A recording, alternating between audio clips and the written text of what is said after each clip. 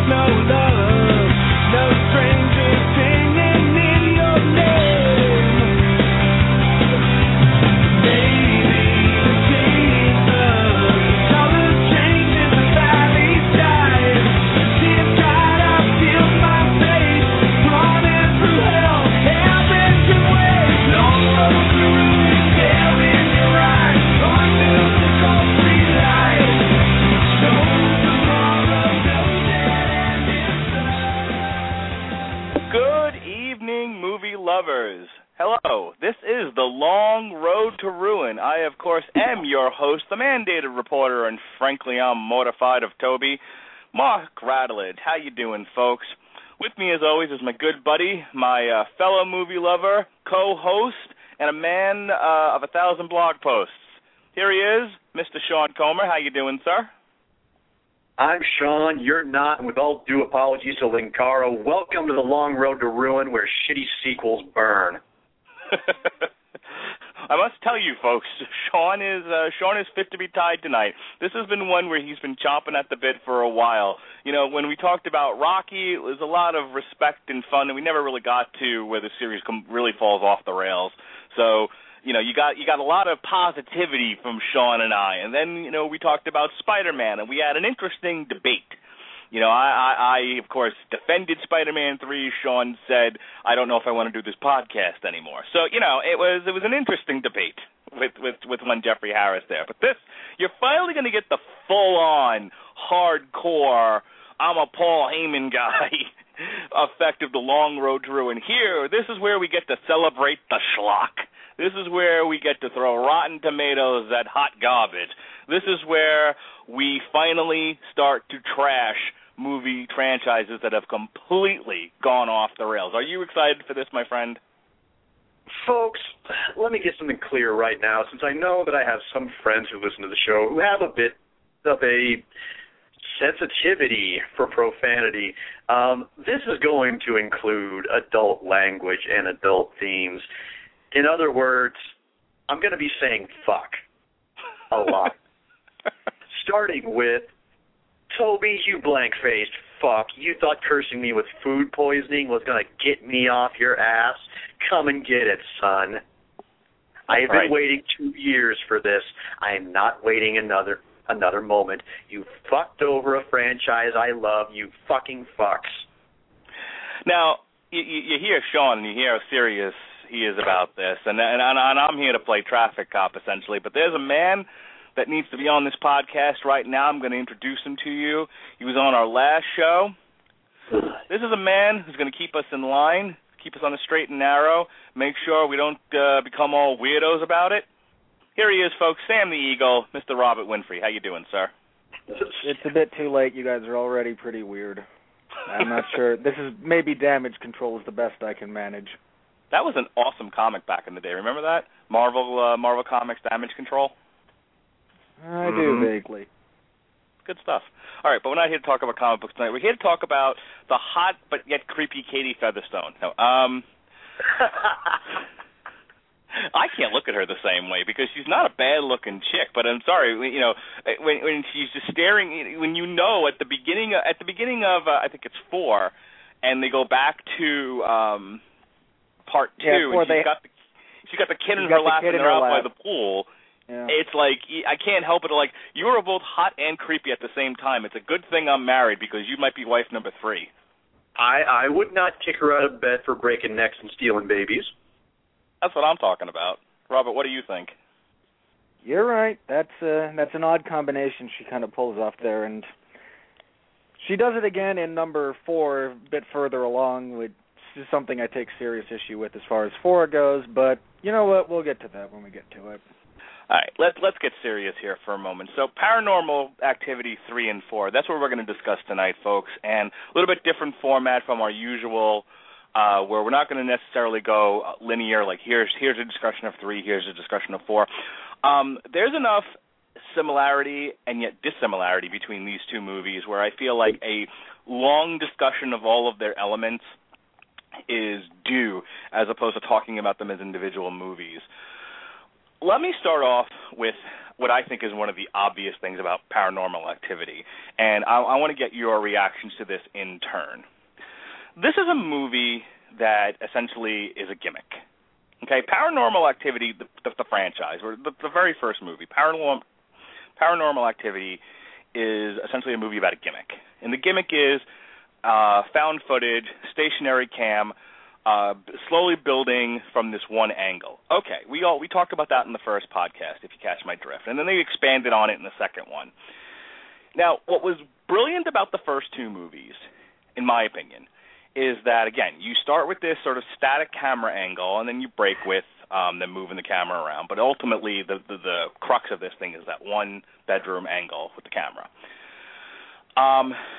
They go and this movie is now so popular and it's so successful, they go and they do a sequel like you do in Hollywood, and they go bigger and better. And the thing that made 2 for me work was that it was supposed to be security cameras. So it was more interesting. It was bigger. It was more interesting. They could do more with it. They could expand the story. They could expand more of the elements of this. And that was great. And I was not bored with that. Where am I going with this? Made goddamn sense. Why they would be filming everything? The shots actually made sense. Right. And that's where I was going with this. My biggest problem with the next 2 movies, and 3 is the absolute worst offender of this, is if you don't have a new way of doing the gimmick that's interesting, if you repeat the same gimmick over and over and over again, in my opinion, and maybe you guys feel differently about this, you bore the fuck out of the audience. And that was why I actually hated 3 more than 4. And you guys can agree or disagree about that, but I will. At least 4 was interesting as far as the use of the cameras. Now, the setup to it is just as ridiculous as the third movie, but we can talk about why this family has a thing, why the people in these movies and the family have a thing for boyfriends who want to film shit, but we'll get there. At least in 4, they were doing things with the computer and the Xbox, and they found a way to tweak the gimmick enough to keep the aesthetics interesting. Could someone explain to me the purpose of 3, where they literally rehash the boyfriend wanting to film everything, except that it's 20 years earlier, and they're using old VHS cameras? Am I wrong in thinking this is boring as shit? Go ahead, Robert. You're not wrong as far as the setup goes. I will disagree with you about 3 and 4, which one is worse, because I thought 3 had some fun moments to it, whereas 4, I just... in terms of aesthetics, I thought 4 was better. I'm not necessarily saying the story was better. I'm saying in terms of aesthetics and the use of the gimmick. I think by and large that's fairly accurate. I mean, 3 had some fun stuff with. They had some interesting elements to it, but the elements alone were few and far between and couldn't hold together a whole movie. I actually liked the oscillating camera they introduced in the third one about a third of the way through it. I liked that because it was a great way to introduce, from a static shot, more or less, the moving camera that can establish tension from one sequence to the other, whereas before you just had the one shot. And it wasn't the worst idea in the world, and I think there were a couple of times when they used that to decent effect, and other times it was just patently obvious we just need to make a wider shot. And we're going to do it this way because, again, it had some good moments to it. As for, he sees dust falling on a figure in a video, which I actually thought was pretty cool as far as that was something they hadn't done before. And then now, I need to film everything in the house because weird stuff. No, sorry, I don't believe you. I actually wanted, let me get this clear about 3. I went into that movie kind of wanting to like the Dennis character. I really did. Because, again, you have the weird boyfriend who likes to record stuff that seems to go on through all of these movies. But at the beginning, it seems like, he's not a complete douchebag. which is a step but up. You know what? In this movie, it actually makes sense, at least, that he wants to. In this movie, the boyfriend is not the problem. In this movie, it's he's like plot waffle.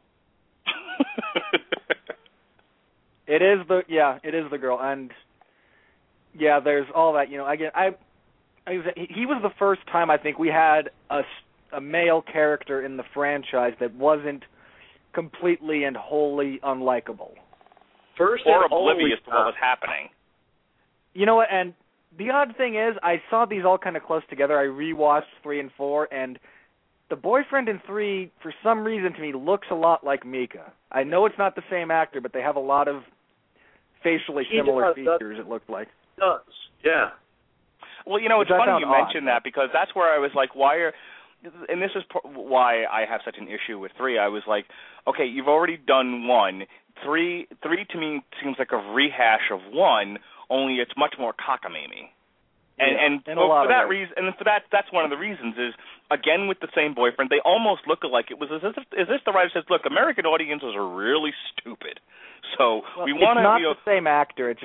But they look so much alike. I actually had to, when I was rewatching 3, I went, wait a minute, that really looks like him, so I had to double check, and no, it's not the same actor. They just look a lot alike, which was. This is like turning into Back to the Future.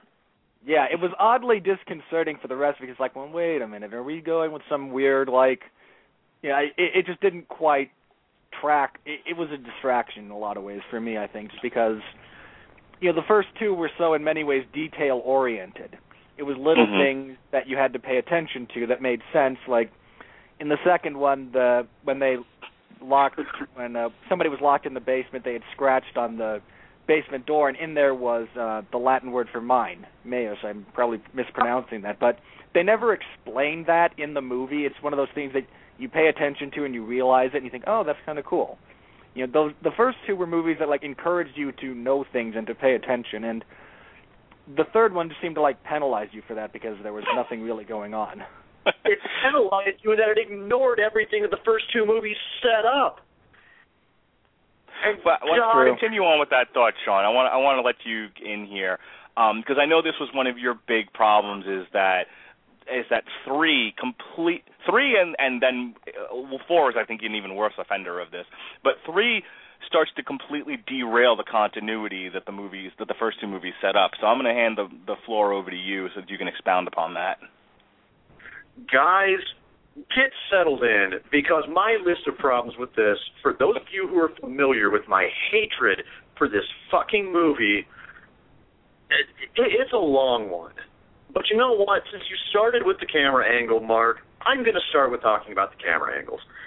I actually like the oscillating camera. I like it because it sets up a couple of kind of interesting scares and one very irritating fake-out scare. Yeah, I agree with you there, but thank goodness we agree. We agree a lot more than I thought we would, actually, on a lot of the little things as far as this goes, Sean. So I'm glad I'm not the only one. Well, but that's not the only problem that I have with the movie technically, as far as how it's shot. Some of the static cam shots I'm actually fine with. The long shot of the bedroom. That is used for some particularly effective scares. We're going to get in a minute to what happened to the ones that should have been in the movie. Spoiler alert, chances are you've probably already seen them. No, actually, my bigger problem with this one, and I'm going to note that this was the movie where Oren Peli was no longer the guy where the buck stopped creatively. They had people who wrote and worked on the previous movies, now pretty much helming 3 and 4. Problem the first. This is where we start seeing the problems, where we are forced to ask, why in every flavor of wonderful fuck are you filming this? And it's not even like it's being pointed out by characters, why are you filming this? Just randomly.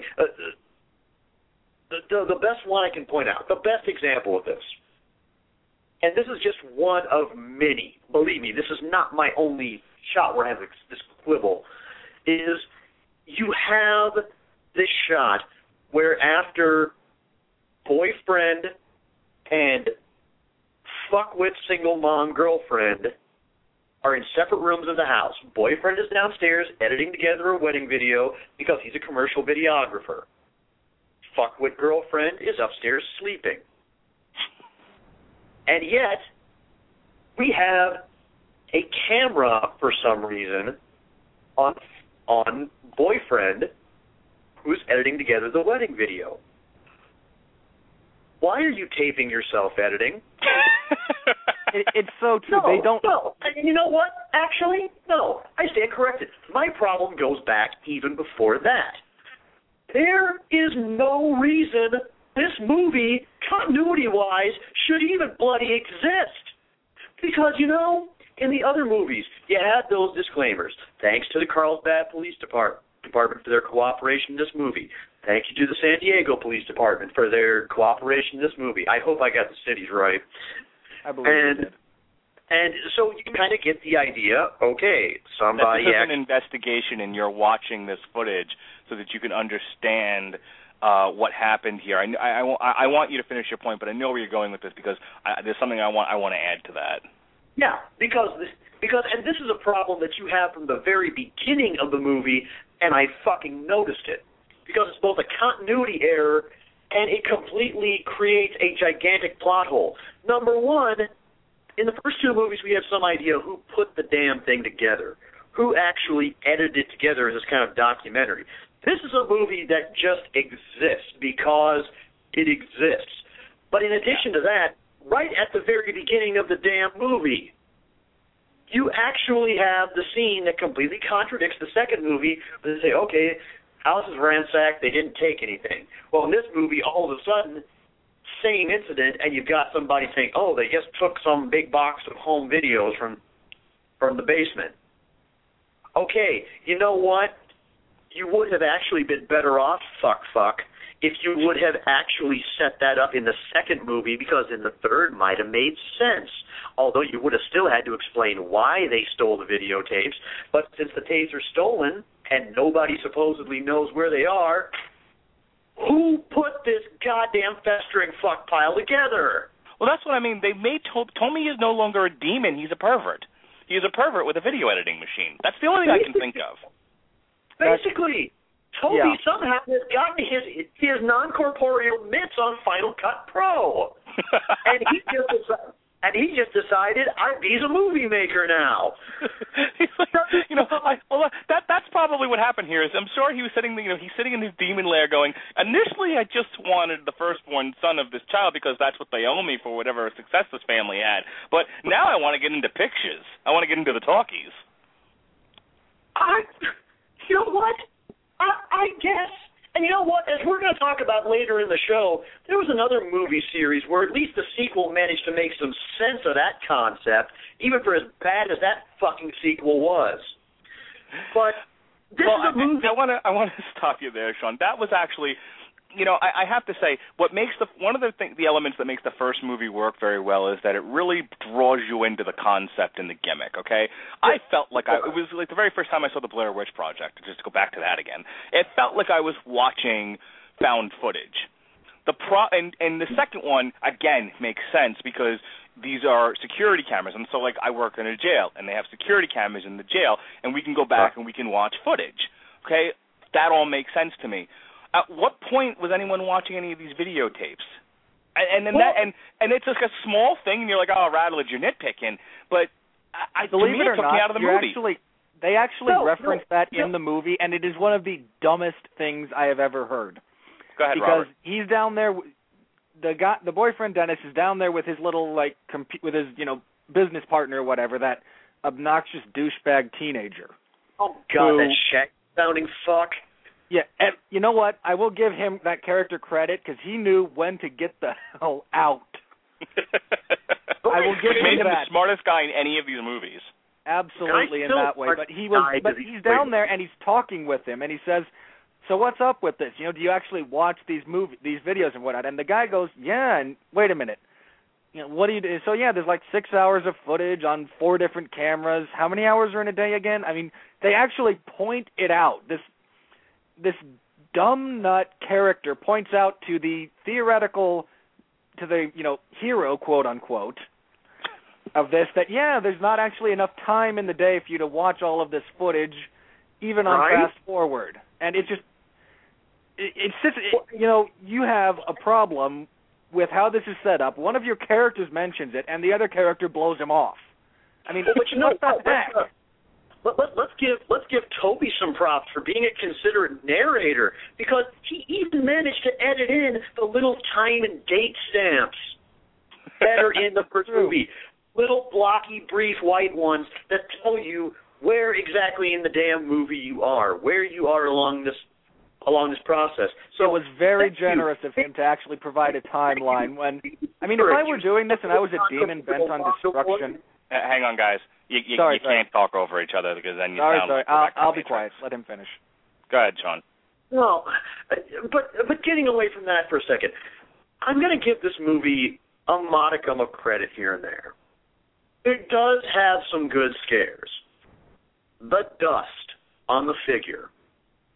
That is one of the best moments in any of the movies up to that point. That was actually well done. I liked that. Later on in the movie, there is a scare in which Katie is running along playing with Christy, and Katie runs flush into Toby.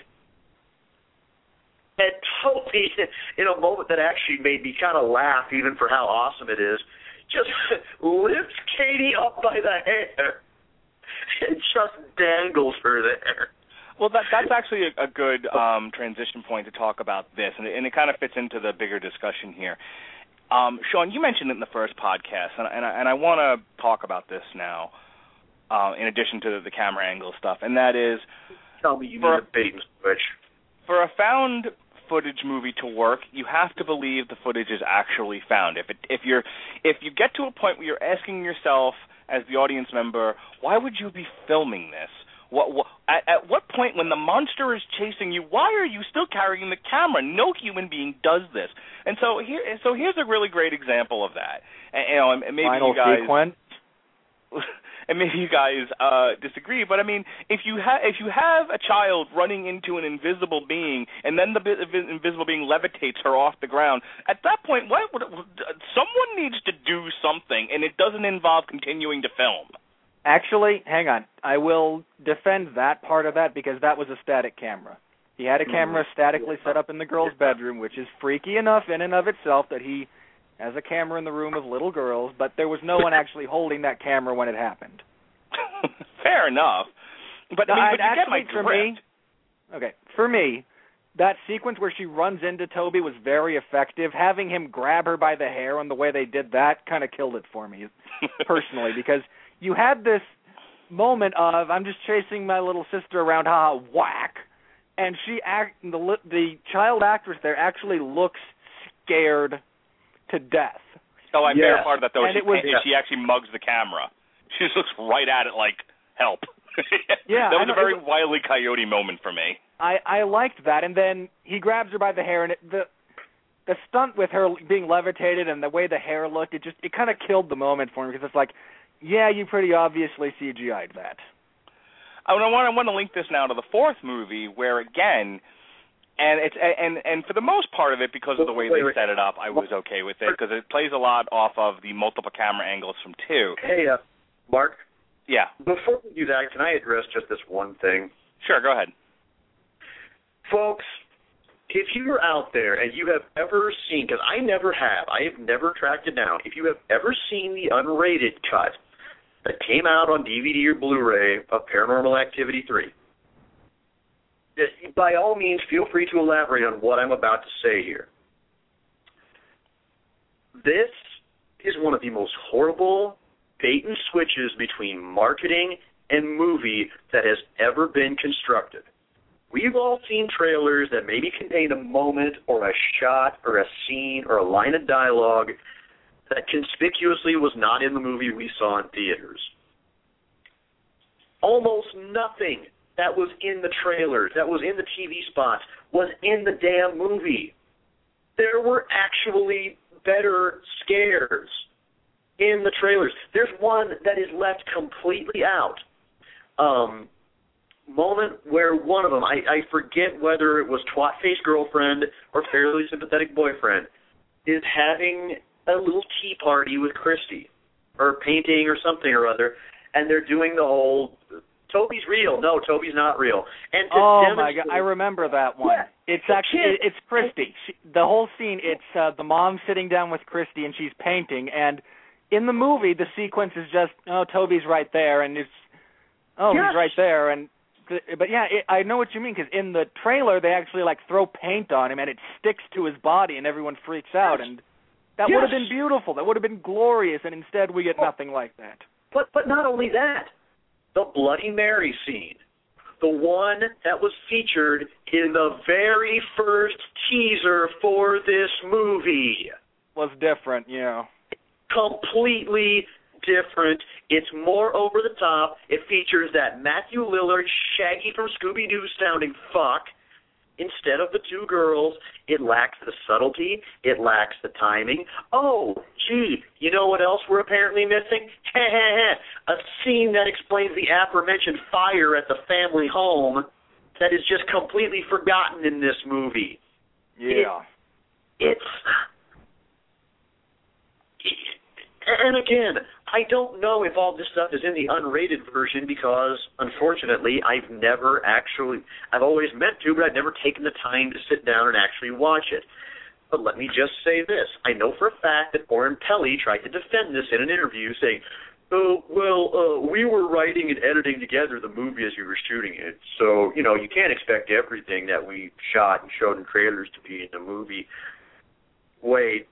So you really pretty much had no idea what you were doing the entire time, and you were just making it up as you went? Apparently they went with the South Park method of doing things. Phase 1, create a horror movie. Phase 3, profit. Yeah, but you know what? What if you shot this stuff, you swindling little fucking greasy butt crack poo flap, if you actually shot this stuff knowing that you were going to set it aside and you were only going to include it so you could advertise it in the unrated cut, you are no better than the video game makers who create entire levels, entire missions, entire characters that are done when the game is supposed to hit shelves, but you specifically hold it back so you can nickel and dime people out of more money. I hope to God that's not the case. I'm with you there. We do. Oh, you know what? For me, the biggest flaw I'll go ahead and throw the fourth one in here, too, is the final sequence as far as 3 goes. Because that's where I was going with this, by the way. Again, you get the guy who is now running for his life, still carrying the camera, providing these odd shots of, through the window where I'm scared to death and the dead body of my girlfriend was just hurled down the stairs at me. I'm still going to carry the camera and look out the window and see the Coven of Witches approaching. And I'm going to let you all see it, so you all now know what's... I hate that, because it is beyond... overall, it's not a bad concept for an ending. It's actually pretty well done. It's just that... And you know what? That's the whole thing that amazes me about these two movies. Is this is an entire concept, much like a hooker in Grand Theft Auto, should be pretty easy to execute. That's the problem, Sean. I mean, like I said, these movies don't work if you're so completely taken out of the narrative that, you're laughing at it now. And that's why I started this discussion with, if at some point you're asking yourself, why are we filming this, you're done. You need to pull back. That whole ending sequence of the fourth one, well, I'll tell you what, you shoot that from a third-person narrative where the person isn't actually involved in the scene. You're just shooting a horror movie where a young girl is now overtaken by a coven of witches. Fantastic. Great. Wonderful. Works in zombie movies every time. To have an entity, to have a character there with the camera, nobody reacts that way. And look, I'm willing to James Bond. I'm willing to put off my believability in a movie. I know I just completely massacred that phrase, but go with me here. Suspend my disbelief. There we go. I'm willing to suspend my disbelief only so much, but when you're not even logical within your own universe, then that's it. Now I'm essentially watching, somebody doing a parody of a snuff film. That's what that felt like to me. And like I said, while I enjoyed the camera work in the fourth one, I like what they did with the Xbox Kinect. And if you haven't seen this, it's actually pretty funny. They do I was actually a little bit sad about that because I thought they could have done so much more with it than what they did. Right. The whole setup was the setup is pretty cool for that, but they don't do anything with it, which annoys the and like I crap said, at this point, I'm just talking aesthetics. We're gonna change gears momentarily and start talking about plot, which is why I wanted Sean to talk more about the continuity issues. But I will. But just to put this discussion of aesthetics aside, the fourth one I felt, like I said, delivered better with the aesthetics. You're right; they didn't do enough with the Xbox Kinect. They just kind of showed you here's an interesting take on the gimmick.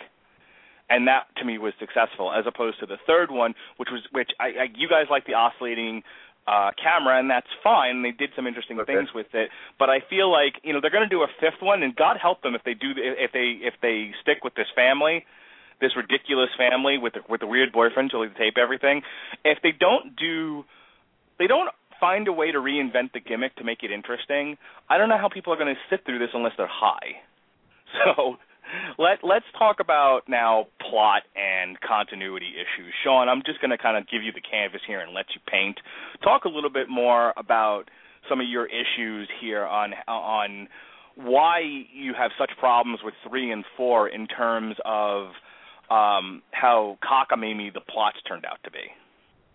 In part because it's not completely clear to me that anybody who wrote Paranormal Activity 3 actually even watched Paranormal Activity 2. It was like they skimmed a Wikipedia article, and badly, I might add. There you go. It's like an illiterate person skimmed a Wikipedia article and gleaned something that vaguely sounded like Paranormal Activity. Right from the get-go, you are utterly just contradicting. It's a visual medium. Don't leave anything up to chance. Okay, if you didn't write your story tight enough in the first one, don't expect us to just get away with assumption in the third one, because it doesn't make sense, and all it demonstrates is that you had a chance to write something tighter, and you blew it. So be specific, in 50 words or less, tell us what you're talking about. Okay, well, first there's the videotape thing. Then you also have the fact that in 2, you have this conversation between Christy and Katie in which they're talking about what went on when they were kids, and they were talking about Katie being the one who was haunted. Remind me, who was it? Christy or Katie? They said was haunted all the time. They actually did say it was Katie in that. It was the two of them, and it was okay. It was vaguely both. The problem I think with this, and what you kind of touch on here, is they just skimmed it. They didn't bother to pay attention to it, because you could have gotten away with, either of them being the haunted one, really, but to just so blatantly focus on Christy when in the second one, your setup had been a bit more ambivalent and had been a bit more, Katie's the one who remembers things. So logically, more stuff would have happened to her, and I know she was older too, but if you're the one being haunted, you tend to have a bit more memory. Almost nothing happens to Katie, though, until about the last fourth of the movie. And they talk about, I agree. I remember Mom crying all the time. No, your mother was the bitch who didn't believe anything was really going on, and was not basically. She seemed awfully happy. Who was a true believer. So I was say, and I would tell you that she seemed awfully happy. Until things started to really go south in the third movie, she seems fine. She's got a boyfriend she likes. They apparently have a wonderful sex life. Yeah. This is not this is not the scene from Star Wars where what do you remember about your mother, Leia? Oh, she was very, very sad. No, there's nothing like that here. No, you're thinking of Dead, Leia. No, and then, again, this whole house fire is supposed to be a recurring element to this whole story. And again, show, don't tell, okay? Address the damn fire, because at this point it looks like you pretty much completely ignored it. you don't ever see it in the third movie, from what I recall. They don't show you. It's in like every article I ever read about this. It's in apparently other versions of the movie, but in the theatrical version, there is no house fire. And you know what? Yeah, you know what? I see what you did there, movie. I see how you wrote in the whole, the kids apparently have their memories blank, so they don't remember anything. No, in other words, you realize that you bent the pooch over the couch and gave it to it hard and fast for about 90 minutes. And that's why I said at the beginning of this, when the wife walked in. This movie is written like modern pro wrestling. It just assumes the audience is either dumb or doesn't care. I can only imagine a pitch meeting for this thing going, look, let's throw 90 minutes worth of boo scares in there, and a demon face here and a Bloody Mary there, and people will love it, and they're not going to, and three guys in a few years from now are not going to sit here and dissect this piece of shit. Yeah. Did you guys did you happen to just watch every M. Night Shyamalan movie from Signs onward? And in honor of the great Venture Brothers, just accept that dare to make less sense? Did you think, no, I really believe we could make something with more plot holes. What drives me crazy about this?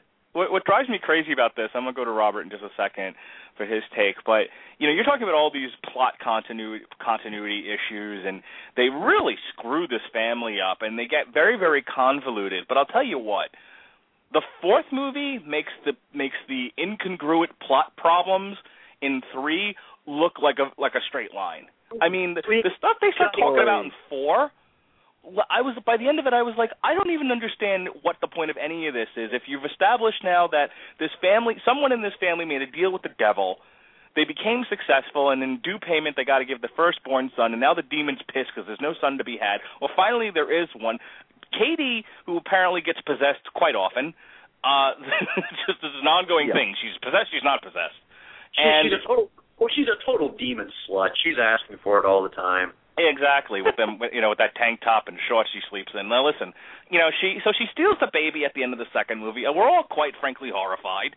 And then by the time then they go back in time, so forget that. But then they go to the fourth one, and it was as if they didn't watch the end of the second movie. They just started inventing shit. Oh, my God.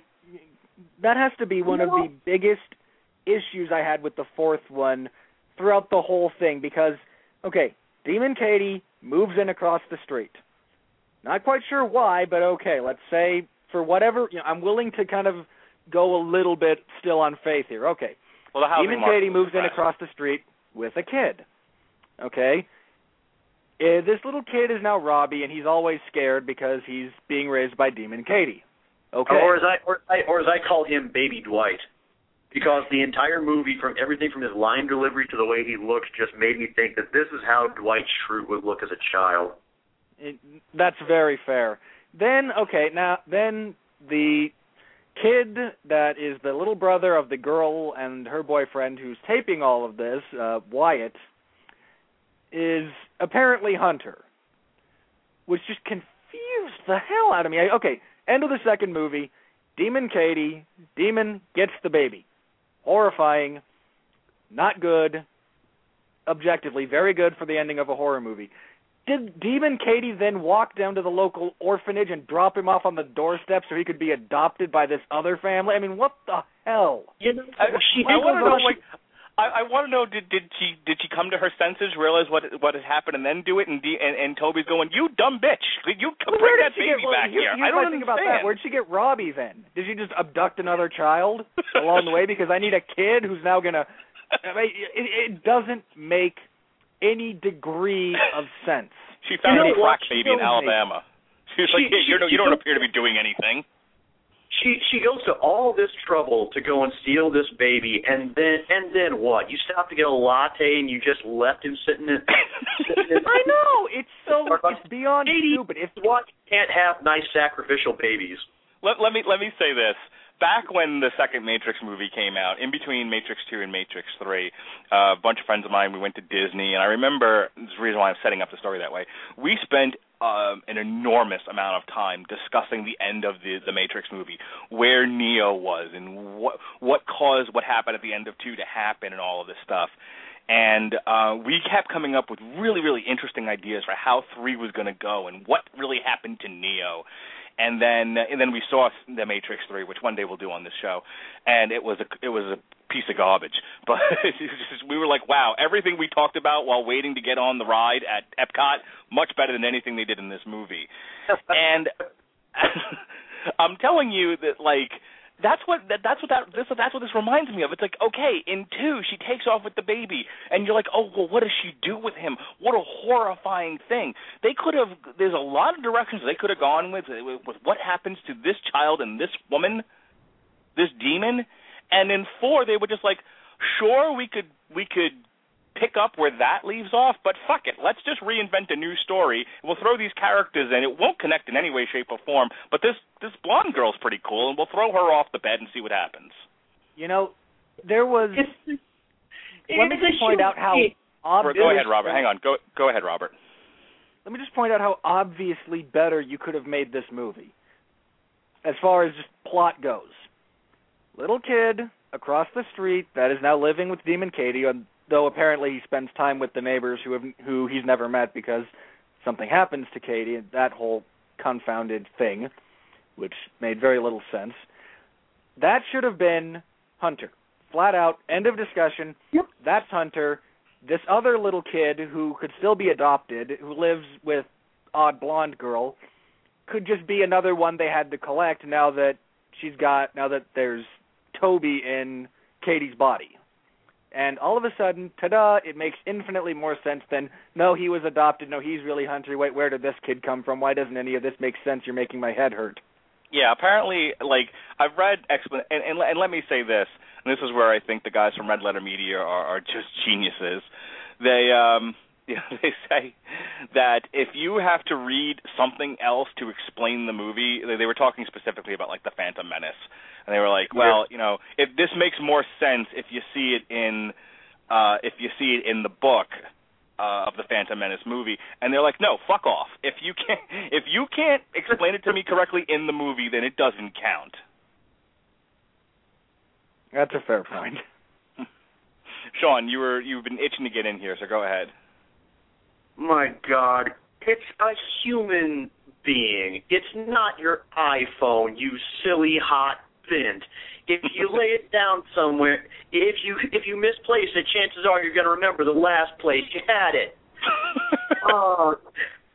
I know you're making jokes, but let me just say this. They never tell you. They never really explain it. Maybe I missed it, but they never really explain. They didn't. Okay, they never explain what the ultimate purpose is, which is screenwriting fail 101. So you don't know. So let's just accept it for what it is. This child has been adopted by another family and is living a normal life. This familiar, essentially, this demon guide, this odd fucking albino kid, is there to do something to Hunter. For Katie to do what? To then, okay, so what they really need is a virgin sacrifice. Just my saying it that way, and I'm not even trying to joke about the plot line, that's literally what I got out of this movie, was they took kind of horror memes and threw darts and said that's the plot. Yeah, it felt so disjointed. And you know what? When I saw the previews for the movie, and I saw creepy little baby Dwight standing in the driveway in his little hoodie, looking like the catalyst from Mass Effect 3, actually, God, even that would be a Mass Effect 3 Paranormal Activity crossover. Goddamn Himmel, even that would be a better story than this. I saw him standing in the driveway, and that was what I figured. I figured, okay, Hunter is now a demon. Boy, yet another geek fandom in which I'm rooting against a bad guy named Hunter. Like a theme with me.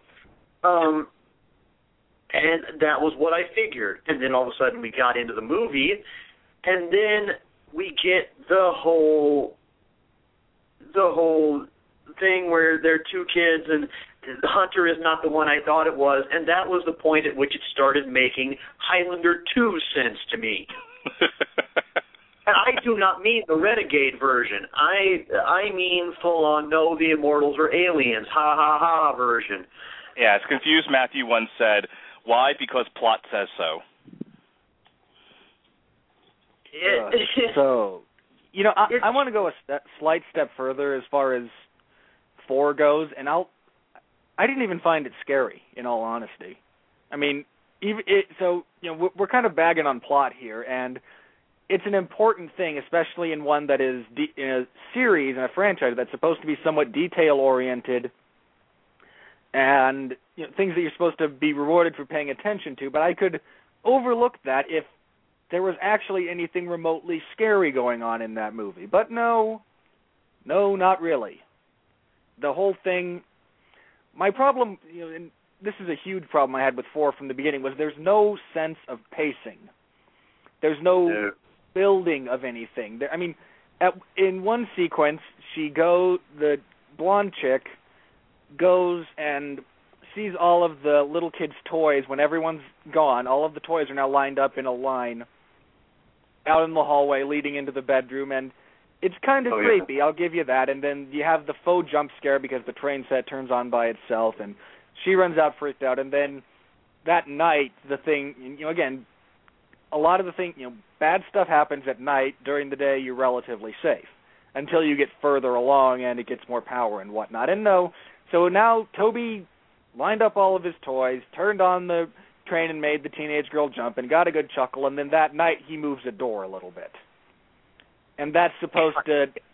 Scares. That's supposed to help tension some. No, it doesn't. There's no... I mean, at least the third one kept a moderate sense as far as pacing went of, it's a little creepy, it's a little creepier, and then you get... I mean, I'm not defending a lot of 3, but at least it had that kind of natural progression. It didn't try to go from in your face back to subtle and expect it to work properly. But even 3 goes off the rails in that final scene. Well, and outside of the final scene. I mean... Yeah, no, I'm not disagreeing with you, Robert, but I think we have to acknowledge that, is that I actually think you're right. I didn't like 3 because I didn't like the gimmick. I thought, we went backwards instead of forwards, and so I was losing interest in the major anchor of this movie. Now, that's me, and I'm not saying that everyone's going to see it the same way, but just in terms of, like I said, plot and natural storytelling, you're right. This movie actually starts to go somewhere, and then it goes and it really goes off the rails in that whole third act.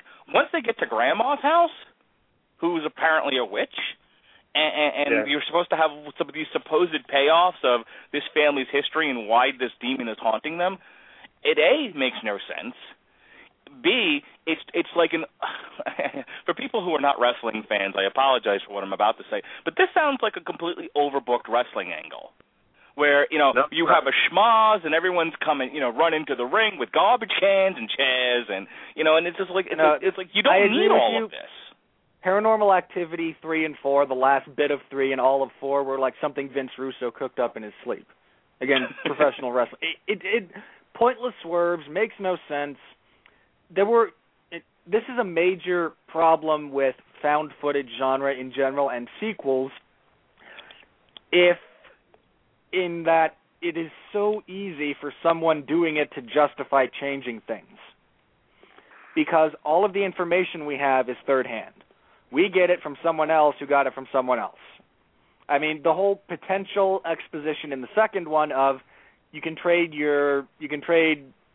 get power and wealth and success from a demon in exchange for your firstborn son, and then Hunter's the first male born on that side of the family in however many years.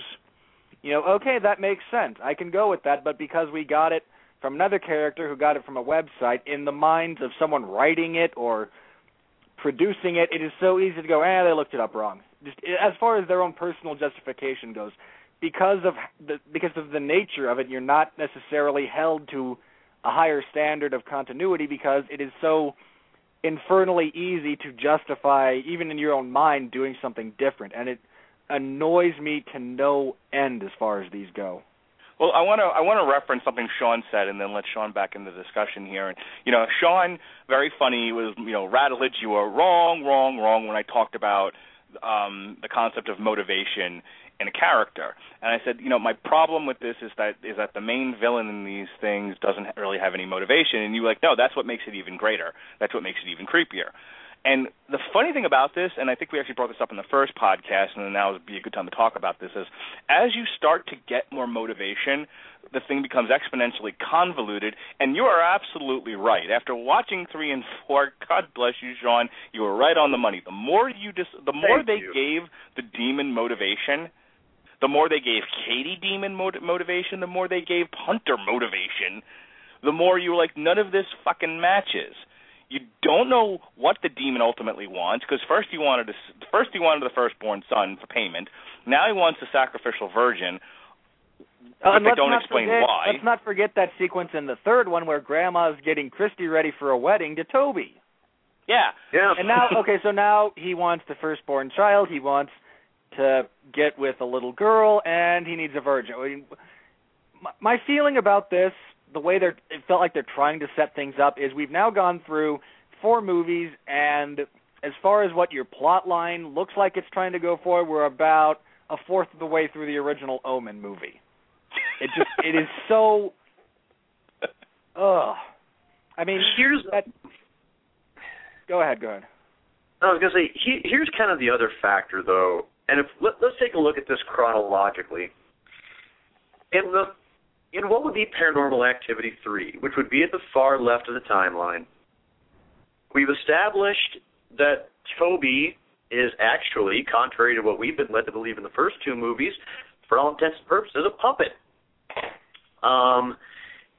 He's used by this coven. Yes, he's basically a hired gun for this coven. Now, by this point, actually, all of these women in the original coven, by about the time of Paranormal Activity and Paranormal Activity 2, are dust. Yeah, they're all dead. So, has Toby gone rogue? Is somebody else controlling Toby now? Congratulations, you've given yourself one more thing that we expect you to not explain at all or to explain stupidly. I guarantee you it's the devil in the 5th one. In the 5th one, Hunter will be all grown up. This will be some plan of the devil, and it'll ultimately lead to the end of the world. You know what? Like underpants. You mentioned I don't know if you guys saw it, but at the very end of 4, if you actually bothered to sit through the credits to write down a list of names of people you wish to inflict serious harm upon, there is one of the most bizarre epilogues ever. Really? If you get to the end of it, there's these 2 guys, like, in Mexico. Yeah. And they see the old woman who says in Spanish, this is only the beginning, and then they get freaked out. I mean, so now, because at the end of the 4th one, it wasn't just the coven closing in on poor little blonde girl. They all looked possessed, kind of like Katie did. You had the eyes and whatnot going on. So now, not only do we have an army of demons who can, I mean, is it just me, or is it moderately sexist to imply that a demon needs to possess a male child to reach his full potential? Because apparently they can possess women left, right, and center. Let's not bring Ronda Rousey. No, we got to have Hunter. Yeah. You know what? Actually, that's a good point, because, folks, that's the most depressing aspect about all of this. They have not just greenlit a sequel. Oh, no. Not only next Halloween will there be a Paranormal Activity 5. There's going to be a Latino spin-off. What the Toby hell? and the Man? This is one of those situations that makes me regret ever becoming a social worker. I should have gotten a business degree, gotten into Hollywood, and worked for a studio, because apparently it takes very little talent or thought to make oodles and oodles of money churning out bullshit after bullshit. And you know what? Here's what's truly amazing about this, and I want to go ahead and get into this a little bit before this goes into the overrun. You know what 2 movies I rewatched recently? Well, correction, I rewatched one of them. Another one I watched for the first time. Grave Encounters and Grave Encounters 2. Yay! I like those. I'm with you on one out of the 2. Okay, I really liked 1. I thought, again, 2 I'm kind of iffy on. I at least liked that they ditched the found footage angle as far as 2 goes. Well, I'll get to that in a second. Because in my opinion, found footage, either do it or don't. I'm kind of with you there. Half-ass it. Don't. The only time I think kind of half-assing it, so to speak, worked was in Leslie Vernon, because they ended that in just a traditional movie setting, but the first bit of it was found footage. That made sense, and I kind of got what they were going with there, and I understood that, and I just kind of went, okay, fair enough, I'll give you that one. Well played, Mask of Leslie Vernon, or Behind the Mask. But you know what? Paranormal Activity, or not Paranormal Activity, Grave Encounters, written every bit as tightly, continuity-wise, as the first 2 Paranormal Activities were, and as tightly as the 3rd and 4th movie should have been. Because everywhere there could have been a possible plot hole, they headed it off. And they managed to close it to the point to where the whole thing actually makes sense. The second movie, I think, is the better one to address in regards to these 2 movies, because this is how you do a sequel to a concept like that and have it actually kind of work. The movie, I didn't really enjoy it until about a little more than halfway through, mostly because there ain't a likable character in this entire thing. I want to talk about you guys' hatred towards the girl in the 4th one before we close out this podcast, but you're in the middle of your thing, so I want to let you finish, but we need to come back to that. Okay, sure. But even by the end of Grave Encounters 2, and I'm going to spoil as little as possible, they found a way to actually make everything about both movies make sense, even right down to the evil entity's motivation. They explained just enough, but not too much. They left the door open for a sequel, but it's a sequel that it would be stretching it, but I can see how it might kind of sort of make sense. You know, my suggestion, to be perfectly honest, watch Paranormal Activity 1 and 2, and then if you're really still jonesing for the same kinds of movies, first, had to kind of let yourself down a little bit, let yourself breathe, go watch Paranormal Entity, the mockbuster made by the Asylum. Dang, I enjoyed that. That's a good one. It's not as good, but it's very good. No, you know, it has its, like any Asylum movie, it has its stupid moments. It has its shoddy writing, but you know, even for being a sometimes shot-for-shot, concept-for-concept parody on Paranormal Activity, it's very, very good. It's surprisingly good.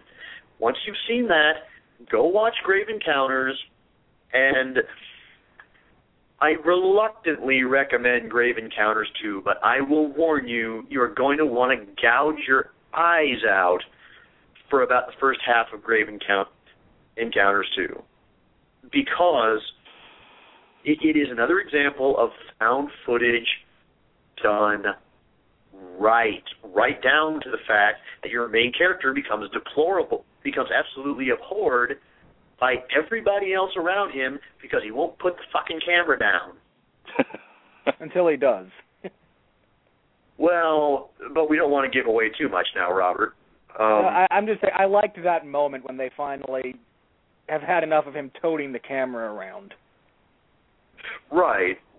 And I don't want to spoil it, but it was nice to see that be acknowledged in a. And it seems to be brought up every now and then in other found footage movies. Why are you still carrying the camera? Why are you filming this? And they just kind of brush it off. And it was nice to see that get played up more in Grave Encounters 2. It was, and it ended pretty nicely. And again, just my big problem is just this main character. He makes Mika look like an absolute white knight. Consider that for a moment, people. This guy is a genuine 100% hipster asshat, and he's surrounded by a bunch of douche canoes that almost seem to be trying to make him look good sometimes. They're acting like such assholes. That's my best recommendation. Guys, just pretend 3 and 4 never happened. Just pretend there was never a 3 and 4 and that there's not going to be a 5 and an actividade paranormalo or whatever it is. All right, let's talk a little bit about the characters, and we can talk about the good. And I know there were the actors in the third one. I know you don't like the mom, but the little girls did their parts good. We can talk about the boyfriend, but what I really want to talk is probably the most controversial character, especially among the three of us, because you two had such a problem with her. And that is girl whose name I do not remember. In Paranormal Activity 4. She's the star of this thing. She's the face you see in every image. And look, I don't criticize too much in the way of acting. You have to be believable. You have to be reacting to things around you in a manner that doesn't completely take me out of the movie, which was, in this case, difficult because I was being taken out by other elements. But from what I recall in our first discussion of these movies, she acts in a way that irritates both of you. And here's what I will say to you: having been around teenage girls in my profession for over a decade now, I didn't think her behavior was unbelievable. It may have been annoying to you, and that's valid. Vicky Guerrero annoys the living piss out of me, but that's her job. That's what she's supposed to do. And I felt like her portrayal of a character in those kinds of situations for a girl her age in that environment were pretty consistent. I didn't have a major problem with her with it as a performance. So I'm curious to hear from you, Sean, and then Robert, if you see where I'm coming from or if you completely disagree and you had a problem with her performance, not with the characterization per se. Oh no, I see what you're saying there, and I totally agree with you. I totally agree that yes, that is a very realistic portrayal of a teenage girl.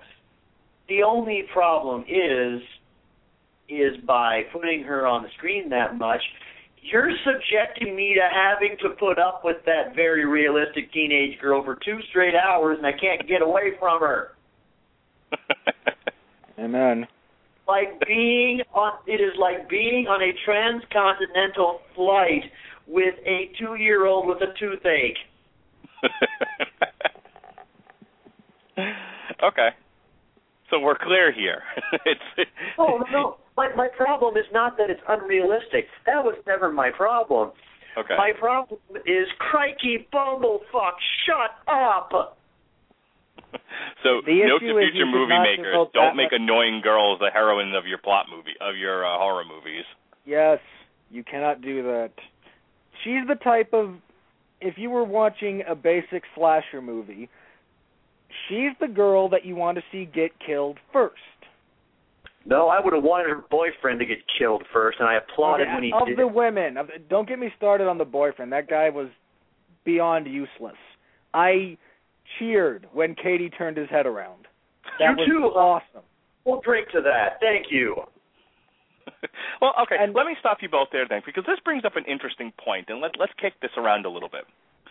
So, you guys are both aficionados of the horror genre. Which is preferable? Characters that you sympathize with and can root for and that you hope beat the monster, or characters that are deplorable and you can't wait to be eaten by the monster? You need both. You absolutely need both. If you have to choose, I would rather have a movie center around someone I could root for to beat the monster. I mean, that's a huge problem with some of the later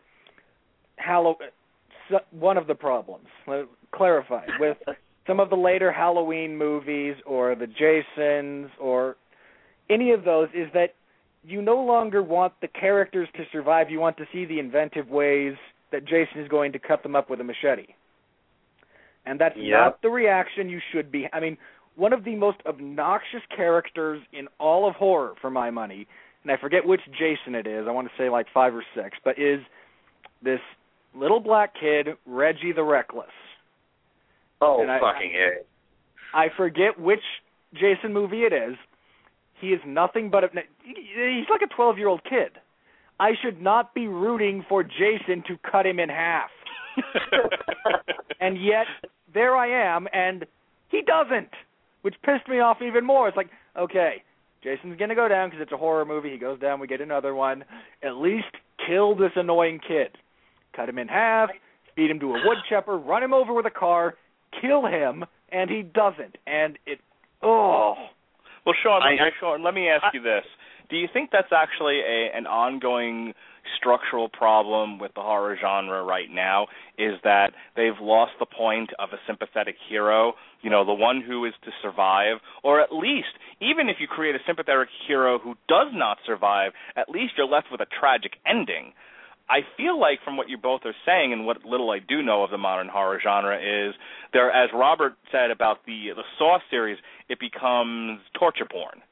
You've abandoned appropriate movie structure by not having any kind of compelling character, by not having someone to root for, and it's just you're literally watching an hour and a half of people getting slaughtered with nothing but contempt for any of these people, and you're rooting for the person you're not supposed to be rooting for. Or maybe that's even the intent, is come, watch the monster mutilate people for an hour and a half. Enjoy. Here's your ticket.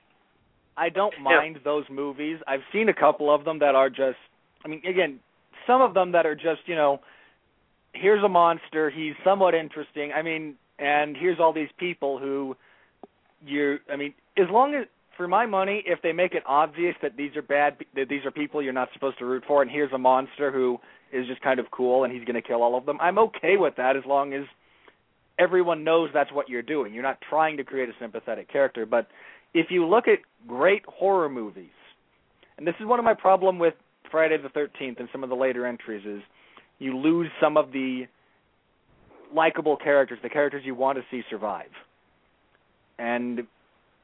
But if you look at, Halloween, Michael Myers isn't nearly as intimidating or as enduring if you don't have Jamie Lee Curtis escaping. You don't have this poor girl who you think, why is this happening to you? Without Heather Langenkamp in Freddy, thank you, he's just someone killing people in creative ways. You don't have someone who you're sitting there going, find a way around this, I don't wish horrible death upon you, which was one of my huge problems with the remake, because I did want Freddy to kill that girl. I actually didn't mind the surviving guy, but I really wanted him to kill the Heather character in that one, the Nancy character. Let's get Sean in here. Sean, kind of picking up where Robert left off. Go ahead. You know what? I'm so glad he stuck with the Nightmare on Elm Street series, because that's the best way to make this point, is the fact that in the first first Nightmare on Elm Street, Freddy Krueger is a vengeful, malevolent being, but emphasize the vengeful. He's going after the children of the people who killed him. That's the thing. That's just enough motivation. That's fine. People will ask me why I hate the subsequent sequels. It's because he became a wisecracking jokester who seemingly didn't have that kind of motivation. When you get everything past 3 is just garbage for my money. They have a couple of cool moments, but at least in 3 they brought back that sense of continuity, which I was very grateful for. Yeah, and I don't like 3 by any stretch. I'm of the very hard line sense that of the Nightmare on Elm Street line proper, which means I exclude Freddy vs. Jason in the remake, there were 2 good movies with one thing in common, and that's Wes Craven. Nightmare on Elm Street was great. Wes Craven's New Nightmare was superb. Incredibly well executed for what a complex concept it was. But everything Robert said stands up so well for so much of horror is the fact that you have to have somebody that you do root for along the way. In the first Nightmare on Elm Street, you have most of this movie Heather Langenkamp having no idea why this is all being visited upon her. And then finally, she gets it, and you see that it really was through absolutely no fault of her own. Nothing she did. There was no ditzy-witsy misstep somewhere that laid all this in her path. It was really almost entirely her mother's doing and that of the other parents around her. You mentioned the Saw movies. Okay, maybe not exactly what you're talking about, but yeah, the first 3 Saw movies, or the Amanda trilogy, as I've heard them referred to of the 7, you actually have an emphasis on story and on kind of a little bit of a moral quagmire in which you're kind of forced to admit at some points that really, yeah, some of the people that Jigsaw is taking out, yeah, they kind of deserve it. You kind of see what he's going for, and what he's really trying to do. And while his means are questionable, his ends are, in a way, kind of understandable, if not able to be condoned. That was a huge problem I had with the Saw franchise when you get into, especially 5. I think it was 5. I get some of them in the middle. I get mixed up because I just you don't care. They all become generic in a lot of ways. But I want to say it was 4 or 5. You had the I hate to be generic, but the black SWAT cop who was looking for Donnie Wahlberg. Oh yeah, that was 4. It's 4 or 5. I can't remember what. I can never keep them straight because again they're so very similar in so many ways. But he was the last moderately sympathetic character that you had in the Saw franchise. Yeah. And that's also the point where they start drastically going downhill. Because in the others, you have these people who are placed in horrible positions, and most of them, like you said, not all of them are good. Most of them are bad people who need to be, you can look at that and say, okay, I don't mind you dying. But there's always at least 1 or 2 who you look at and go, you don't deserve this. I want you to get out of it. I want you to be okay. I'm rooting for you. And when you get away from that in horror, it becomes it just becomes so irrelevant in so many ways because you don't have. If you find yourself rooting, Jigsaw is a bad example in some ways because he is such an interesting character.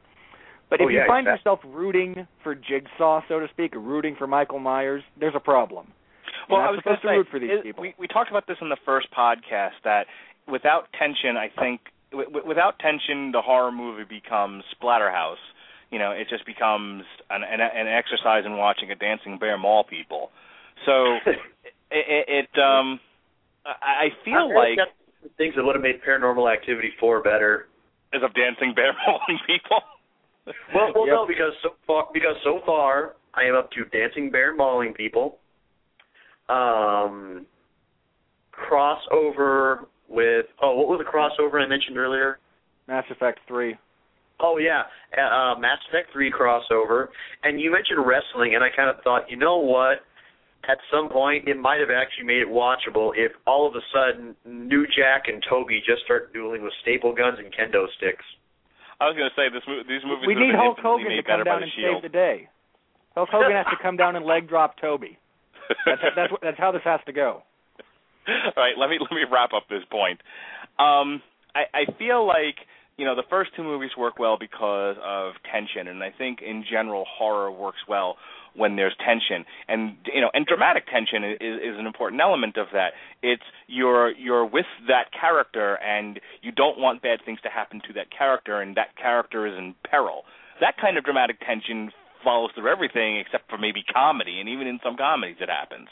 So it sounds to me like, I think we can all agree on this, that the part of the problem with with 3, and definitely the major problem with 4 is that tension is gone, because you're not sympathetic towards this girl. You're certainly not sympathetic towards anybody else in this family, and you're just waiting for the big reveal, the big aha moment to find out exactly who the villain is and how exactly they're going to dispose of these people.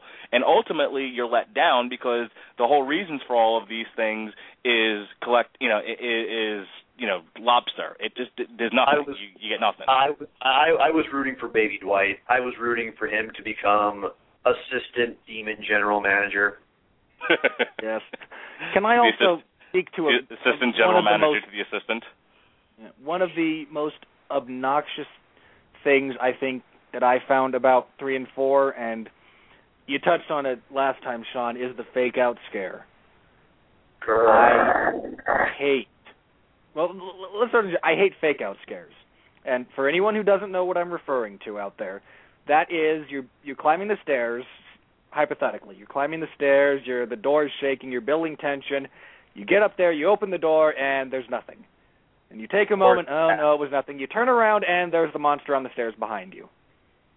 I hate those because they're beyond trite at this point, especially in horror. And for me, when I see those, it is a sign to me that, one, you can't create proper tension, and you're resorting to cheap tricks. I mean, loud noise after a quiet moment scares anyone. Ta-da, you are now frightening people who only have a sense of hearing. I don't need to watch this. Yeah. And you know what? Since we talked about it a second ago, do you know what movie never had to resort to a single fake-out scare all through it and was absolutely legendary great? Go for it. Fucking Saw! Amen. The very first Saw, you never had one of those. But for me, when that happens in a horror movie, I mean, yeah, you get the quick reaction of maybe I jump because it's designed to give a cheap little, but it isn't just a release of tension, which does have to be released now and then. It's, oh, wait, you don't have anything here. You're not actually building tension. You're trying to fool me with cheap tricks. I'm no longer going to invest in tension or what's going on in the film. And that has nothing to do with characters or mood. It's just techniques that take you out of what's going on. And it absolutely a real quick thing. The Red Letter horror. Media guys, when they reviewed this movie, were like, this isn't a movie. This is a haunted house ride. Gotcha, no monster, here's a kitty. Yeah. No, because you know what? God made cats for 2 reasons. Number 1, to power the internet. And number 2, to make fake-out scares even easier. I want to stick with the concept of the fake-out scare, but I want to tie this to kind of a bigger part of this podcast.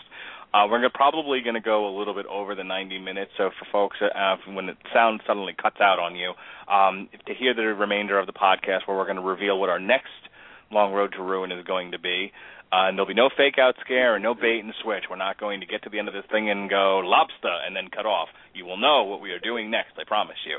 Hang on. If you go back to the archives once this podcast finally concludes. But I had a list of things I wanted to talk about. You guys are talking about the fake-out scares now. I do want to get to anything you guys felt like we needed to address that we haven't. Robert, finish your point about the fake-out scares, and then anything else that you're like, hey, we didn't talk about this and we need to, and then, Sean, you do the same. Go ahead, Robert. Fake-out scares, I mean, I have to imagine that whoever first came up with them, as far as using them in horror movies go, way back when, was something of a genius because they're effective when done properly. Oh, yeah. But at this point in time, in the horror genre, they serve no purpose. They serve to get a cheap reaction with loud noise and something you didn't expect to see after you expect a release of tension. And there are movies that they do this so frequently, not only can you predict it, it removes any sense of, I mean, the American remake of The Grudge did that so often, I couldn't even begin to care. Plus, because Q1 is so good. Oh, yeah. There are so few. Asian horror is very different from American horror. But if you're able, The Ring, I didn't care much for The Ring, but at least it managed to have an eerie sense to it as opposed to fake jump-out scares every couple of minutes, which they don't serve any purpose. They don't build to anything. And if you like horror movies, when they happen, you kind of die a little inside because you know very little good is going to continue coming. Because that's like the last of the bag of tricks is, fake out scare, we scared you, no, sorry, oh wait, you're going to have to do it again and again and again. And it's, for me, I think the fake out scare like that is the drunk frat boys in a house who find something that worked once and then can't leave it alone. It's the joke that won't die. It's the dead horse you have to beat over and over and over and over again. And well, it's lazy writing, and every genre in Hollywood has got this. It's instead of character development and story and and the traditional elements that made movies great years and years ago. It's what I said before. And I hate to sound cynical because I really do love movies, and not every movie is this way. But it's literally these are vehicles to make money. These are products, nothing more. And so there's no ode to craft. There's just these people are idiots, and they've already paid their money, so fuck them. And so why are we putting any effort into this? Let's just write this. This is the Roger Corman Corporation in a lot of ways, I think. Hey, not for nothing, but Roger Corman made some awesome schlock. I'm not saying he didn't, but that's the whole. But it's taken the soul away from even what Roger Corman was doing. And I was going to say, don't sully the name of Roger Corman. I'll put Roger Corman up against most of this stuff. I love a lot of what he did, but if you look, he was making. But his whole goal was really small budget, pay people minimum, maximize profit. He did it with some great schlock movies, and and he influenced a whole bevy of very talented directors and actors and whatnot because he was involved, because they were involved with him. Let's put it this way. I don't remember sitting and watching Black Mama, White Mama and trying to figure out the plot. Yeah. Right. But if you take away even that bit of soul, that sense of maybe fun or craftsmanship or the soul that Roger Corman had, you get a lot of these sequels. It's okay, we've got a brand name that we can push. We don't care what goes on. Here's a low budget, and you'll turn a huge profit. And it's not good. It's not good for the franchise. It's not good for moviegoers. Anyway, like you said, not every movie is like that. Not every sequel is like that. Not every franchise is like that. But it is painfully obvious when they've become that. Sure. Sean, what haven't we covered that I know you needed to exercise some demons on this one, and I want to make sure you have your time. So the time is now, and it's yours. What haven't we talked about on this podcast with regards to 3 and 4 that you feel needs addressing? You know what? We really hit almost all of the major parts as far as isolating them and really breaking them down. Honestly, the worst thing I can say about 4 is 4... I can hardly name anything about it that I really remember. I can tell you scares from 3, even the ones that weren't in the movie, that I actually remember very well and go, oh, yeah, that was actually kind of cool. I actually even liked the ending sequence of 3, even if I didn't understand why the boyfriend was still carrying around the camera. I agree with you there. It is well done. The only issue is he's still carrying around a camera when he's terrified. But as far as execution, in a lot of ways, it is very well done. Right. But the sad thing about this is the fact that we've said that the first 2 movies are very Hitchcockian. Unfortunately, 3 and 4 are more like throwaway R.L. Stine novels. You could just say R.L. Stine novels, What'd you say? I said you could just say R.L. Stine novels. That doesn't have to be qualified like that. Well, hey, some of them are good for what... That's a facetious comment, I freely admit. He does have some good stuff. But it was like somebody finally made a movie version of Fear Street, is what these last 2 movies are like. Which Fear Street? Well, to me it just felt like we have a concept. The concept makes money. Let's just keep doing it, and let's keep doing it with familiar characters. Because, I thought about this after the fact. I'll reference the fact that I work in a jail again, and it's filled with cameras that run continuously and can record on. I feel like you can continue to do paranormal activities for as long as you can do Marvel movies and Pirates of the Caribbean and now Star Wars. You can run with this concept for as long as you've got interesting ideas, but it starts with the ability to rework the gimmick in a way that makes sense and is interesting. So I think, to me, the failure of 4, above all else, is that the Katie Christie story really should have ended with 2. And if you felt the need to do a prequel, fine. Why the hell not? George Lucas did it. Everybody does it. Go ahead and do your prequel. But that should have been it. If they were going to go ahead and do 4, and the concept of 4, as I've said before now, the concept of 4 of using the computers and using the Xbox I thought was fine. And if they had started with a new girl, and they could have literally left every single element in that movie the same without having to reference the earlier storyline and continue it. I frankly think we're better off not knowing what happened to Hunter. It's a lot scarier that way. But more to my point is they would have done a better job of making that movie if they had just started a new story. New story, they could have kept some of the elements that they already did in that movie the same, and it would have been just fine without the convoluted backstory involved with it. If you follow me, if they're going to do a 5th one, and Katie Featherstone, to my knowledge, has not said yes or no whether or not she's involved with it. She said she'd like to be, but she didn't say she was for sure. But they could be keeping that under wraps so that they can do a big reveal in it. Regardless, for me.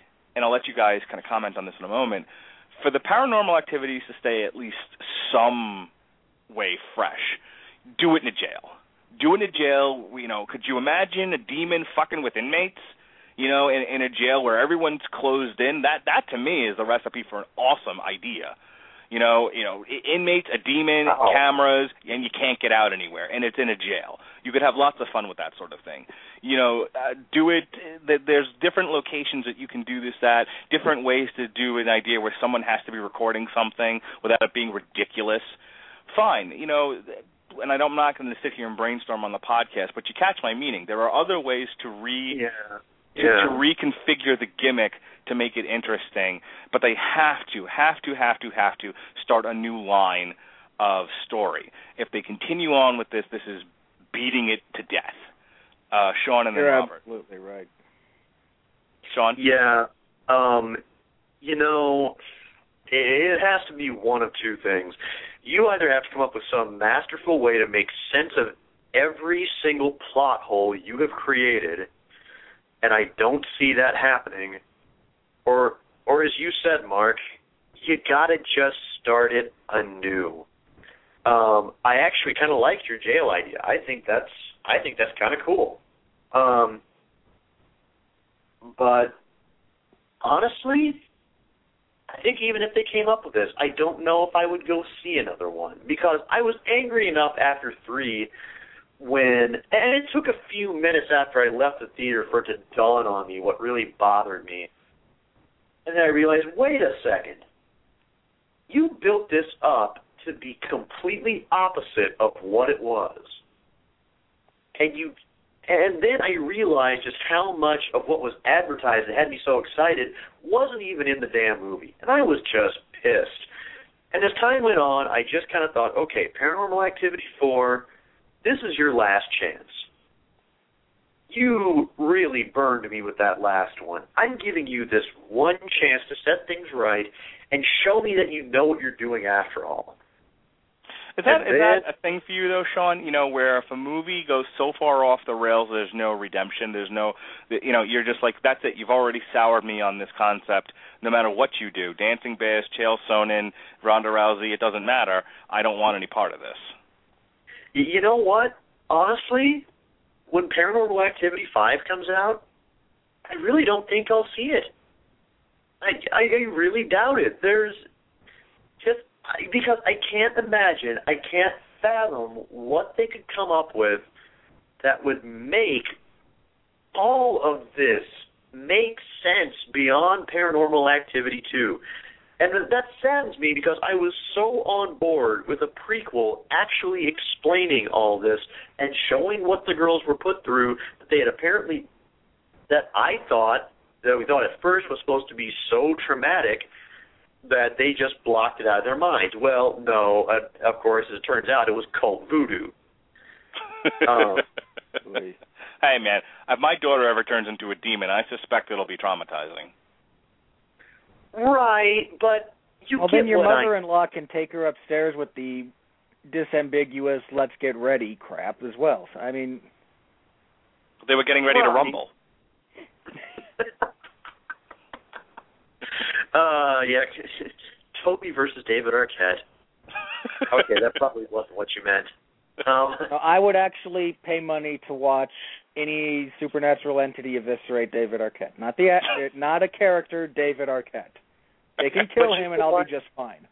But you know what? Here's the thing, and the fact is sometimes franchises do manage to right themselves. And one of the franchises I think we should one day do is the Fast and the Furious. Because absolutely. I need a reason to watch movies I don't care about. Well, because it was an okay first movie. Not my all-time favoriteest, but I could watch it. If it's on, I'll sit back and enjoy myself. 2 was horrible. Beyond horrible. 3 was an absolute abortion. The only redeeming quality of 3 is if you are a fan of Japanese cars. If you like that Tokyo Drift one? Yes, that's Tokyo Drift. And my brother is a huge fan of the franchise and loves Japanese cars. Those are his. So, I mean, he tells a joke that's actually true. The first time he saw that movie, he had to watch it again to realize there were girls when they would first pull into that underground racing club because he was so focused on the cars. And if you like Japanese cars, you can find stuff to enjoy about that one. Other than that, it is absolute dreck. See, but then the very damnedest thing happened. Then all of a sudden, Vin Diesel comes back on board and actually has kind of some good ideas for how they can take it back to its roots and something else they can actually do with his character, Dom Toretto. And lo and behold, it kind of breathed new life back into it. I mean, that franchise didn't come back in. What saved that franchise was The Rock. Let's not beat around the bush here. Well, I would say it was a combination of the two. I would say Vin got it back on track enough with 4 that there was even interest enough to do a fast time. If 4 had bombed again like Drifted, it would have been. They never would have got there. So yeah, I agree with you there. Exactly. But, I mean, it goes to show that it's possible. Sometimes it can be done. It's not easy, but in that case, lo and behold, they have breathed new life into this thing to the point where I'm forced to admit that, even though there are certainly better car movies I would rather watch, you know what? I would probably buy a ticket to go see Fast 6 and Fast 7. So to get back to the initial point, what we're saying about Paranormal Activities is, like most of the franchises that we look at in this series, is that it goes up and then it goes down, and then the question then becomes: are you now so disenchanted with this that you'll never see another one, or will you go back to see if they can write it? And it sounds to me like you're saying that maybe there's a chance this thing can write itself, but right now you're extremely disenchanted. How about you, Robert? How are you feeling towards a Paranormal Activity 5? I'll have to. My thing with that, it would take a strong. I will not go see it blindly. It would take a strong recommendation from people whose opinions I trust and agree with to get me to pay money to see it. If you find out that this is the further adventures of Hunter and the Demon, best friends forever, are you going to see it? Probably not. No, I might. That title leaves Nicktoon. Yeah. I might, at that point, if it's that bad, I might wait for them to stream it on Netflix and then laugh at it, but... Yeah. Well, found footage in and of itself is such a tricky thing to keep going with because, like you said, it gets old to have the guy carrying around the camera. And that was what was so good about the first 2 was it makes sense as to why this would happen.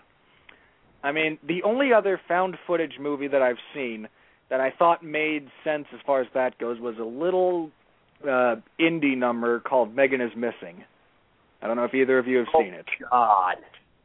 Oh, I wow. like so much about that. My issue with that is the ending, because it goes off the rails to the point of, wait, this makes no sense. But I loved the setup for it. I loved how they did. If you haven't seen it, it's by and large a collection of video chats and security footage and home movies that is pieced together and presented as evidence pieced together, and there are some still photos in there as well, and it's presented very well, I think. I like how they did it. I don't like the ending because it feels like they got to the end when they were writing and said, oh crap, we have to have an ending, and they botched it horribly for my money, but that's a completely different subject. I liked how they presented found footage in that sense. I just wanted to add something, as far as series that write themselves.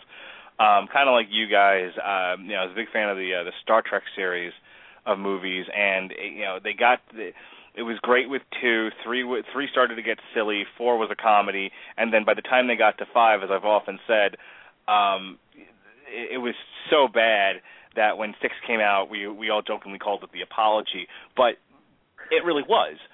It was one of those where it was like, I almost didn't want to go see any more of the Kirk series of Star Trek movies, because I'm like, these are just getting stupid now. They've sort of lost the point. And then they do 6, and 6 is the last time you get the full-on Kirk and Spock crew. I know these people show up later in the series, and Kirk shows up for generations, but this is the last of the traditional Star Trek movies, and it was awesome. It was a great way to end the franchise, and you wonder, did the producers and the writers figure out that they had pissed off an entire legion of Star Trek fans with the 5th movie? There are points where, because I can be a little harsh on the movie industry, where I think sometimes they're not completely tone deaf, and they listen to the fans and they go, okay, we can get ourselves out of this hole. Now that's not always the case, but it happened with Star Trek. That was that for at least that period of time. They would go up and down again later. But you would hope I would hope to think that the amount of complaining that Paranormal Activity 3 and 4 generated, they figured out that they need to right the ship. One can only hope so. Oh God, yes. Okay, I think that's that. The Paranormal Activities for a non-horror fan such as myself were an interesting experience. I definitely can see why people like these movies. I appreciated them for what they were, good, bad, or indifferent. I beg of you, Sean, please don't make me watch any more horror movies. You know what? After this one, I think that for the most part, yes. I think I am going to set aside any further designs I have on continuing to suggest horror franchises. I think we've kind of established what your threshold is, and I'm kind of imagining what's in some of the other franchises that I otherwise would want to do, and I really think that they would be off-putting to the point of being genuinely unpleasant, really being a chore for you. So, yeah, sorry, guys. I know that some of you who know me privately would love to hear me rant on the Hellraiser sequels, but it's not going to happen. Not in this forum, at least. Hey, if you ever want to do it, I'll do one with you. I'll offer that right now. If you ever want to do an independent or a slightly different podcast, and you want to go through the various Hellraiser movies, I will come on and I will do it with you. Oh, well, thank you. In that case, I'll keep that in mind in case Mark ever needs a break or something while he's training for his various races. Mark, maybe we can work something out to where you can kind of let me helm things, and Robert and I can dissect a couple of franchises ourselves that way. I would also throw in, just as a brief sidebar, and I say this as your friend, knowing that you're a father of a lovely little daughter, please don't get curious enough to watch Megan is Missing. I don't say that. Oh, yeah, I did not mean. Yeah, no. That is not.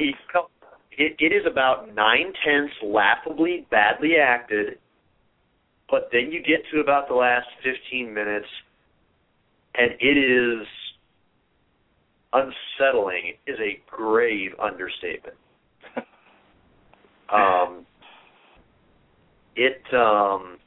It gets too grim for words. I actually kind of, at that point, I've never turned around on a movie so quickly from being mildly amused to the after-school special acting to all of a sudden being thrown into an outtake from Hostel.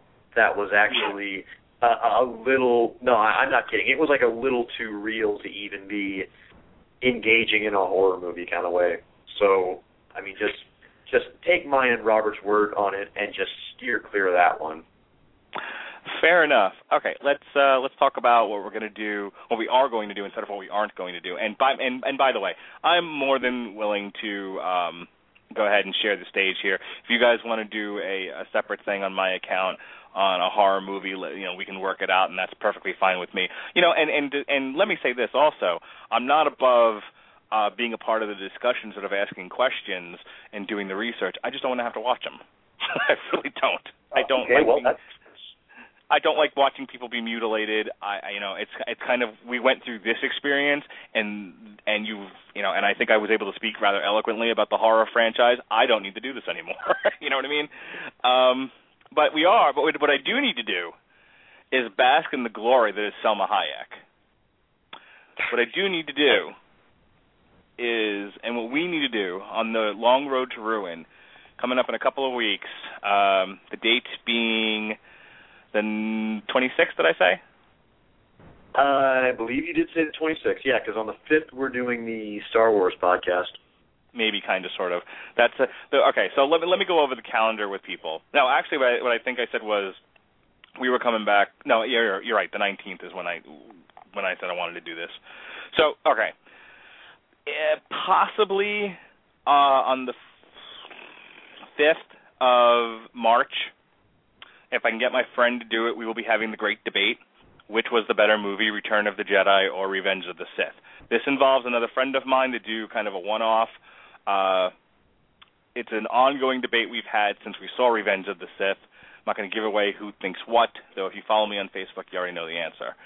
So if he's available, then we'll do that on the 5th. If not, we'll have to reschedule that for a time down the line. So someday in the near future, we will be doing a debate moderated by Sean of which is better, Revenge of the Sith or Return of the Jedi. On the 19th, I wanted to do it when I got back from vacation. On the 19th, we will be reviewing on the Long Road to Ruin the Mariachi trilogy. Yes, Robert Rodriguez, El Mariachi, Desperado, and Once Upon a Time in Johnny Depp. It'll be fantastic. Oh, God, am I excited for this. Robert Rodriguez is, depending on what day you ask me who my favorite director is, it would probably be either Robert Rodriguez or Kevin Smith. Well, I have such a fetish for the Latino culture, which is weird because I actually hate Alberto Del Rio, the character, the wrestler, the gimmick, everything. It just rubs me the wrong way. But I love the Latino culture, and when the very first time I saw Desperado, and then I found out there was a prequel to it of sorts, El Mariachi, I'm like, these are the greatest movies ever, and that's because I completely fetishize Latino culture. Just loved everything about them. So the next podcast, I gush over the Mariachi trilogy, how simple and great it starts and how it blows up by the end. And I solely blame Johnny Depp, but we'll get into that in a couple of weeks. Robert, don't blame Johnny Depp. Blame Eva Mendes because she's in that one too, and she's just awful. She's in there for all of like 3 scenes. I'm just saying, blame her. You can, if Eva Mendes is involved and it's bad, it's her fault. Doesn't matter who else you can obviously blame. Always blame Eva Mendes. That's my opinion. Robert, it has been an absolute joy having you on the podcast. I look forward to having you on, whether or not I see the movies we talk about or not. You have great insight, and I'm glad we were able to have you on the show. you can listen to Robert this past Sunday as I accidentally call him Sam Mercati on the 401 Ground and Pound. I wrote your number down this time. So from now on, when you, Sean, Pat, or anybody else who's called in the last two shows calls me, I actually have your numbers written down, so I don't do that anymore. And at least if I see a new number, I don't go, oh, it's Schmagegi. But Robert lended his genius to our Sunday show, the 401 Ground and Pound Radio, where we broke down UFC 157 and we previewed UFC on Fuel 8, and that's up on 401mania.com in the MMA zone. You can also check out his column Locked in the Guillotine on Fridays. Robert, you want to plug anything else going on in the column this week? I have that. I have news. No real news has come out. I am also in the MMA version of Fact or Fiction this week. I am beating up Todd Vogt, so please show up and vote for me there. I fully anticipate a landslide victory, but that's also just me. I don't think I have anything. I was worried you'd gone MIA. I don't think I have anything else really coming up this week. I also want to thank you guys for taking a chance and having me on here because it's really been fun. And whether it's horror or maybe some other genres, if you guys ever feel like you want a third voice, hit me up. I'm more than willing to contribute if I feel I can do so in a beneficial manner. No problem, man. Hey, Sean, you have a million and one things to do. Hit it. Okay, I'm Sean. You're not. Never dull your colors for someone else's canvas. Of course, as you know, every single week you can catch me late Sunday night or Monday morning, depending on whether you're a night owl or not, being the ringmaster of Music's 3 R's, the column that is trying to single-handedly bring Dr. Johnny Fever back to cultural relevance. Never know what it is that I'm going to throw in there. Also, this week, I am going to be making my music Fact or Fiction review debut, moderated by Joseph Lee. I've got to actually get my answers written for that. I forget who it is that I'm going to be running up against. So, by all means, get in there and give me them votes. I would certainly love to have a nice showing on my first time out. Otherwise, just keep an eye out every other Tuesday right here for Long Road to Ruin. Oh, and more than likely this week, it's not going to be live, but with Jeremy Lambert, I'm going to be recording a new Bad Movie Review Club. It is what I consider our first ever BMRC Hall of Famer, Tommy Wiseau's magnum opus, The Room. I'm going to be moderating a review in which we do our damnedest to do justice to the reviews that have already been done by the likes of Doug Walker and my good and wonderful, generous acquaintance, Allison Pregler, over on That Guy with Glasses. But the fun of this is Jeremy's never seen it, so I am introducing somebody even new to this movie. Jeremy hasn't seen it yet? No. Well, oh, no, my God. Well, no, he's watched it by now, but when I suggested it, no, he had never seen it. I'm going to have to listen to that just to get his reaction to it. I have not seen The Room yet either. You guys have been talking about this movie for a while, and some of the movies you guys do in this Bad Movie Review Club I get into, and even if like Sand Sharks, I didn't feel the need to watch that, even with Brooke Hogan in it, but I love listening to the podcast. You guys have been talking about The Room now, and I'm like on the fence about whether or not I want to watch this thing. Well, Mark, here's the thing. The movies we've done so far have been willful B-movie schlock. They've been movies that just are what they are, creature features, weird science fiction, sci-fi channel fare, that kind of thing. No, this is a movie where someone actually put in honest-to-God effort, and the result was a hilarious midnight movie modern classic. Tommy Wiseau has taken this movie on tour. The only catch is Tommy likes to try to claim it's a comedy, and that he meant to make it this bad. The likes of Greg Sestero and the rest of his cast have publicly come forward and say, "Oh, like hell, no, this was Tommy trying." This movie makes Yui Ball's stuff look watchable, and I'm not just talking about Rampage. I actually like that one, but this is Ed Wood bad. I mean, that's my kind of bad. Ed Wood would be insulted to have his name referenced with this movie. It is so... Well, but the other funny thing about it is this is a movie that has developed a reputation online for the fact that Tommy Wiseau will go after anybody's fair use rights that tries to do a video review of it. He got it temporarily yanked. He got Doug Walker's Nostalgia Critic review temporarily yanked off that guy with the glasses because he was claiming that he used too many clips of the movie, that it was like giving the movie away for free, and that it diminished the value of it.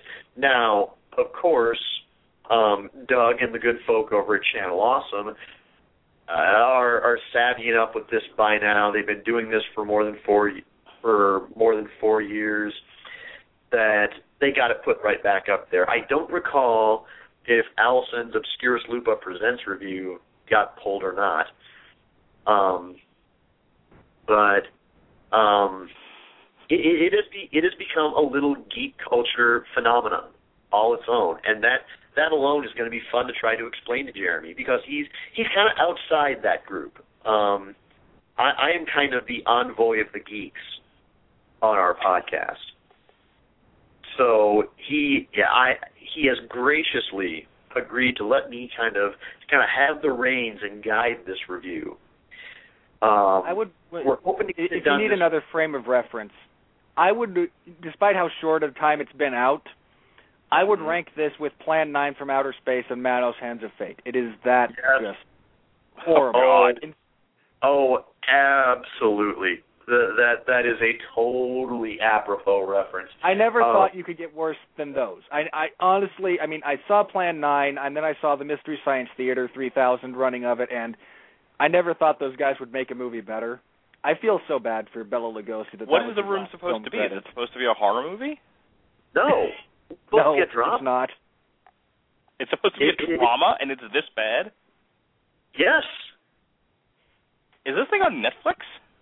Not yet. No. Oh, you're killing me. Well, now actually, you could probably DVD it from Netflix. Okay. I'd have to double check, but that, it's words alone don't do it justice until you've seen it. Once you've seen it, the words make sense. But until then, it's just a gloriously awful enigma. I remember the first time I ever watched this, and actually, I was kind of the same mind as Mark here, because by this point, I had seen the That Guy with the Glasses reviews, and I had been talking with my good friend Scarlett, and she is a huge fan of this movie. I mean, she can quote it chapter and verse. She's got a Tommy Wiseau signed The Room poster. She has seen a live screening of it. I kind of envy her for that. But she actually told me, she said, no, the reviews don't do it justice at all. You really have to see the whole thing. God, how right she was. It seems like Scarlett was right. It seems like in the 2 years I've known her, I've said that an awful lot. But it really is something that's best watched with somebody else, though. Especially somebody else who can really live riff a movie. Yeah. So this is good for heckling. Oh, hell yes. Dude, absolutely. Heckling was up until this point in history, heckling had not been used properly.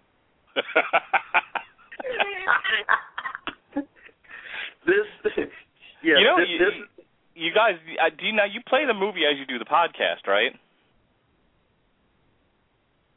What'd you say? You play the movie as you do the podcast, don't you, Sean? No. We've by the time we get to the podcast, we've both already watched it.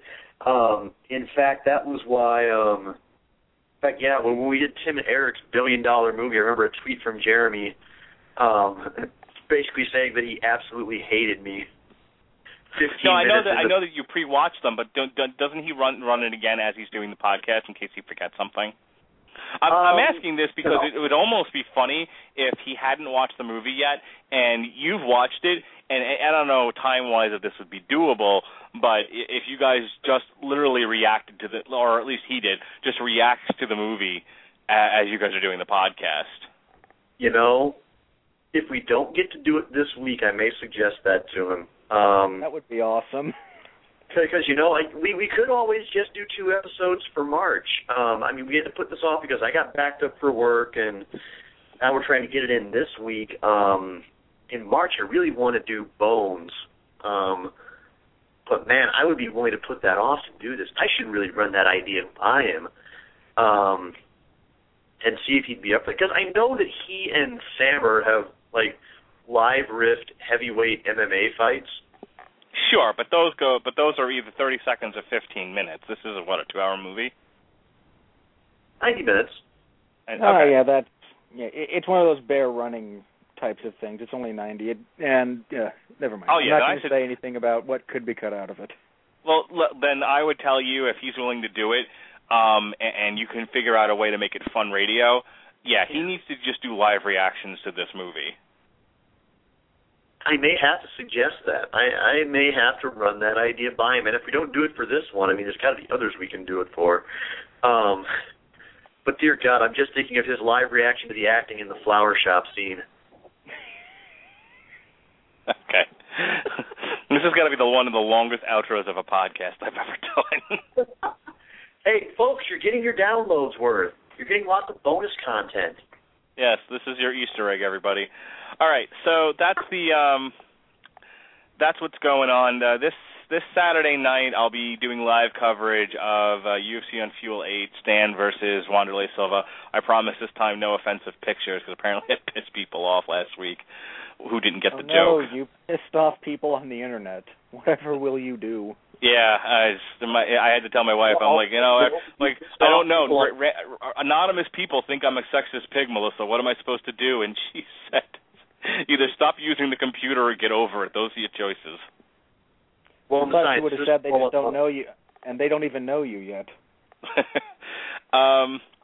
All right, so 5th is kind of up in the air, but hopefully it'll be the Star Wars podcast. Nothing going on for the 12th. The 19th, we come back, we do the El Mariachi trilogy, and then on the 26th, Robert Cooper and I will either be reviewing the new Clutch album, or we'll be doing a career retrospective of Clutch and then doing the new Clutch album. Everything got thrown off because I forgot I was going on a cruise the week of GSP and Nick Diaz. Who forgets that? Say what? Who forgets that? I didn't forget that I was going on a cruise per se. I forgot when I was planning all these podcasts, because I have to plan. I alternate this with the music review with Robert, and we plan those out pretty far in advance too. So I'm sitting there, I'm like, okay, we'll do this here, and I completely forgot that there was going to be a lost week because I wasn't going to be home, and then I realized that after the fact, and that's where I had to send out all these messages going, sorry, folks, I fucked up, I don't remember when I was going on my cruise. But it's not like I forgot I was going on a cruise, I just didn't realize it was coming up so soon when I was doing all this planning. Kiddos, remember that question I asked earlier in the podcast about who misplaces a human baby? I asked the question, the universe answers it for me. I have never misplaced my daughter, okay? My daughter, exponentially more important than the date of a cruise. I'll tell you that right now. You know what? This is reminding me of one of my favorite Calvin and Hobbes comics, where Calvin has snuck out of the house and got into a payphone and called his folks, and his dad answers the phone. Calvin just says, "It's 2 a.m. Do you know where I am?" I remember that one. That one's awesome. All right, so I think in the month, so that's kind of March, the way this all breaks down. Coming up in April, we owe a lot of people on the 401 staff a podcast. People have been haunting us, no pun intended, to do different movie franchises. So I know Lambert wants to do Transformers. We owe him that one. Cotty, and I've been chomping at the bit to do the Burton/Joel Schumacher Batman. He wants to do Batman. Stuart Lang wants to do Lethal Weapon. what's his face? Pat Mullen wants to do the Bronson movies. Death Wish. Yeah, I wish we could have timed it a little bit better, because with the new Die Hard that came out, I actually wanted to go back and do the Die Hard movies, because apparently this last one, according to Jeff Harris, was just absolute shite. I am dying to do the only one who thinks that. No, you know what? You know what? I'm planning ahead. You know when we're going to do Die Hard? After 6. You know what, guys? Everybody out there, coming Christmas 2013. That's going to be our Christmas gift to you. We are going to do a 2, maybe 3-part retrospective on the Die Hard series. Hey, you do know that the first Die Hard is not only the best action movie ever, it is probably the best Christmas movie ever. This is true. And thank you for saying that, Robert, because now I can add that to the Christmas movie, because when you have a kid, the Christmas movie watch list, you got Mickey Mouse on there. I think this year I had the Looney Tunes Christmas, and, you have to add all these, Emmett Otter's Jug Band Christmas, We're Not Birds, We're a Jug Band. You got to watch all those, because you got the kid there, and you can't, you got to accommodate the child. But I don't see why my daughter can't watch Die Hard, it being a Christmas movie, and that's the perfect argument to use with my family.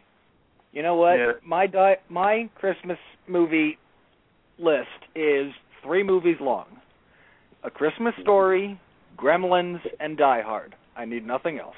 You need Emmett Otter's Jug Band Christmas. I'll wait until I have Otter. What was that, Sean? What the fuck is an Emmett Otter? You don't know Emmett Otter's Jug Band Christmas? We're not birds, we're a jug band? I don't have crumb snatchers of my own. Okay, are you 12? Jesus Christ, this was a Muppets Christmas movie that came out when I was a child, and I'm not that much older than you. I genuinely have never seen this movie. When we're done with this, you need to go Google it, okay? And you don't have to watch the whole thing. Just for the love of God, just Google barbecue and Emmett Otter's Jug Band Christmas. You'll thank me later. No, hey, Mark, I'm afraid of what's going to happen if I Google barbecue and otter in the same search. Emmett Otter. See? If you do barbecue otter, you get something completely different. They'll take you to thisiswhyyourfat.com. Now listen, you want Emmett Otter's Jug Band Christmas, barbecue. Oh, God, you know what? Actually, a horrifying possibility just occurred to me. And I blame the autofill option on Google for this. 2 weeks back on Music's 3 R's, I had to include the story about, and it makes my blood boil just thinking about this, about the family of Emmett Till actually demanding an apology from Lil Wayne for a grossly inappropriate use of Emmett's name in one of his lyrics. I now have the image flashing through my head of barbecue, Emmett, and then just accidentally, right as I'm hitting enter, Google deciding to fill in Till. Okay. Now listen, let's go back to Muppets. Away from Lil Wayne, because apparently when you listen to Lil Wayne music, you're an idiot. Away from Lil Wayne and more towards the Muppets, intellectually superior. Muppets to Lil Wayne. Let me say this about Lil Wayne. His music and the idiocy of the people who listen to it is not a chicken or egg. It's not which comes first. They feed each other. This is a symbiotic relationship between him and his music and the idiocy of America. Yeah, well, I mean, look. Most idiots don't appreciate Beethoven, so I mean it fits. You know, I mean when you barely have enough chromosomes to rub together to toast bread, you're going to appreciate music that was meant for slugs. I hereby, by the power vested in me by me, dub this the absolute best podcast overrun ever. We are never going to top this. Okay. Quite possible. So having said that, before this then goes any further, yeah, Emmett Otter's Jug Band Christmas. Go watch. Robert, thank you for joining us. We'll bring you on again to do more horror shows. I promise, even if I won't watch them, I'll just sit and listen to you guys tell me how great they are and how gross they are. Sean, I will get with Tom, and we'll figure out what we're doing about Star Wars. If not, then I will talk to you in a couple of weeks for the El Mariachi. I am the Mandated Reporter. This is The Long Road to Ruin. Be well, be safe, and behave.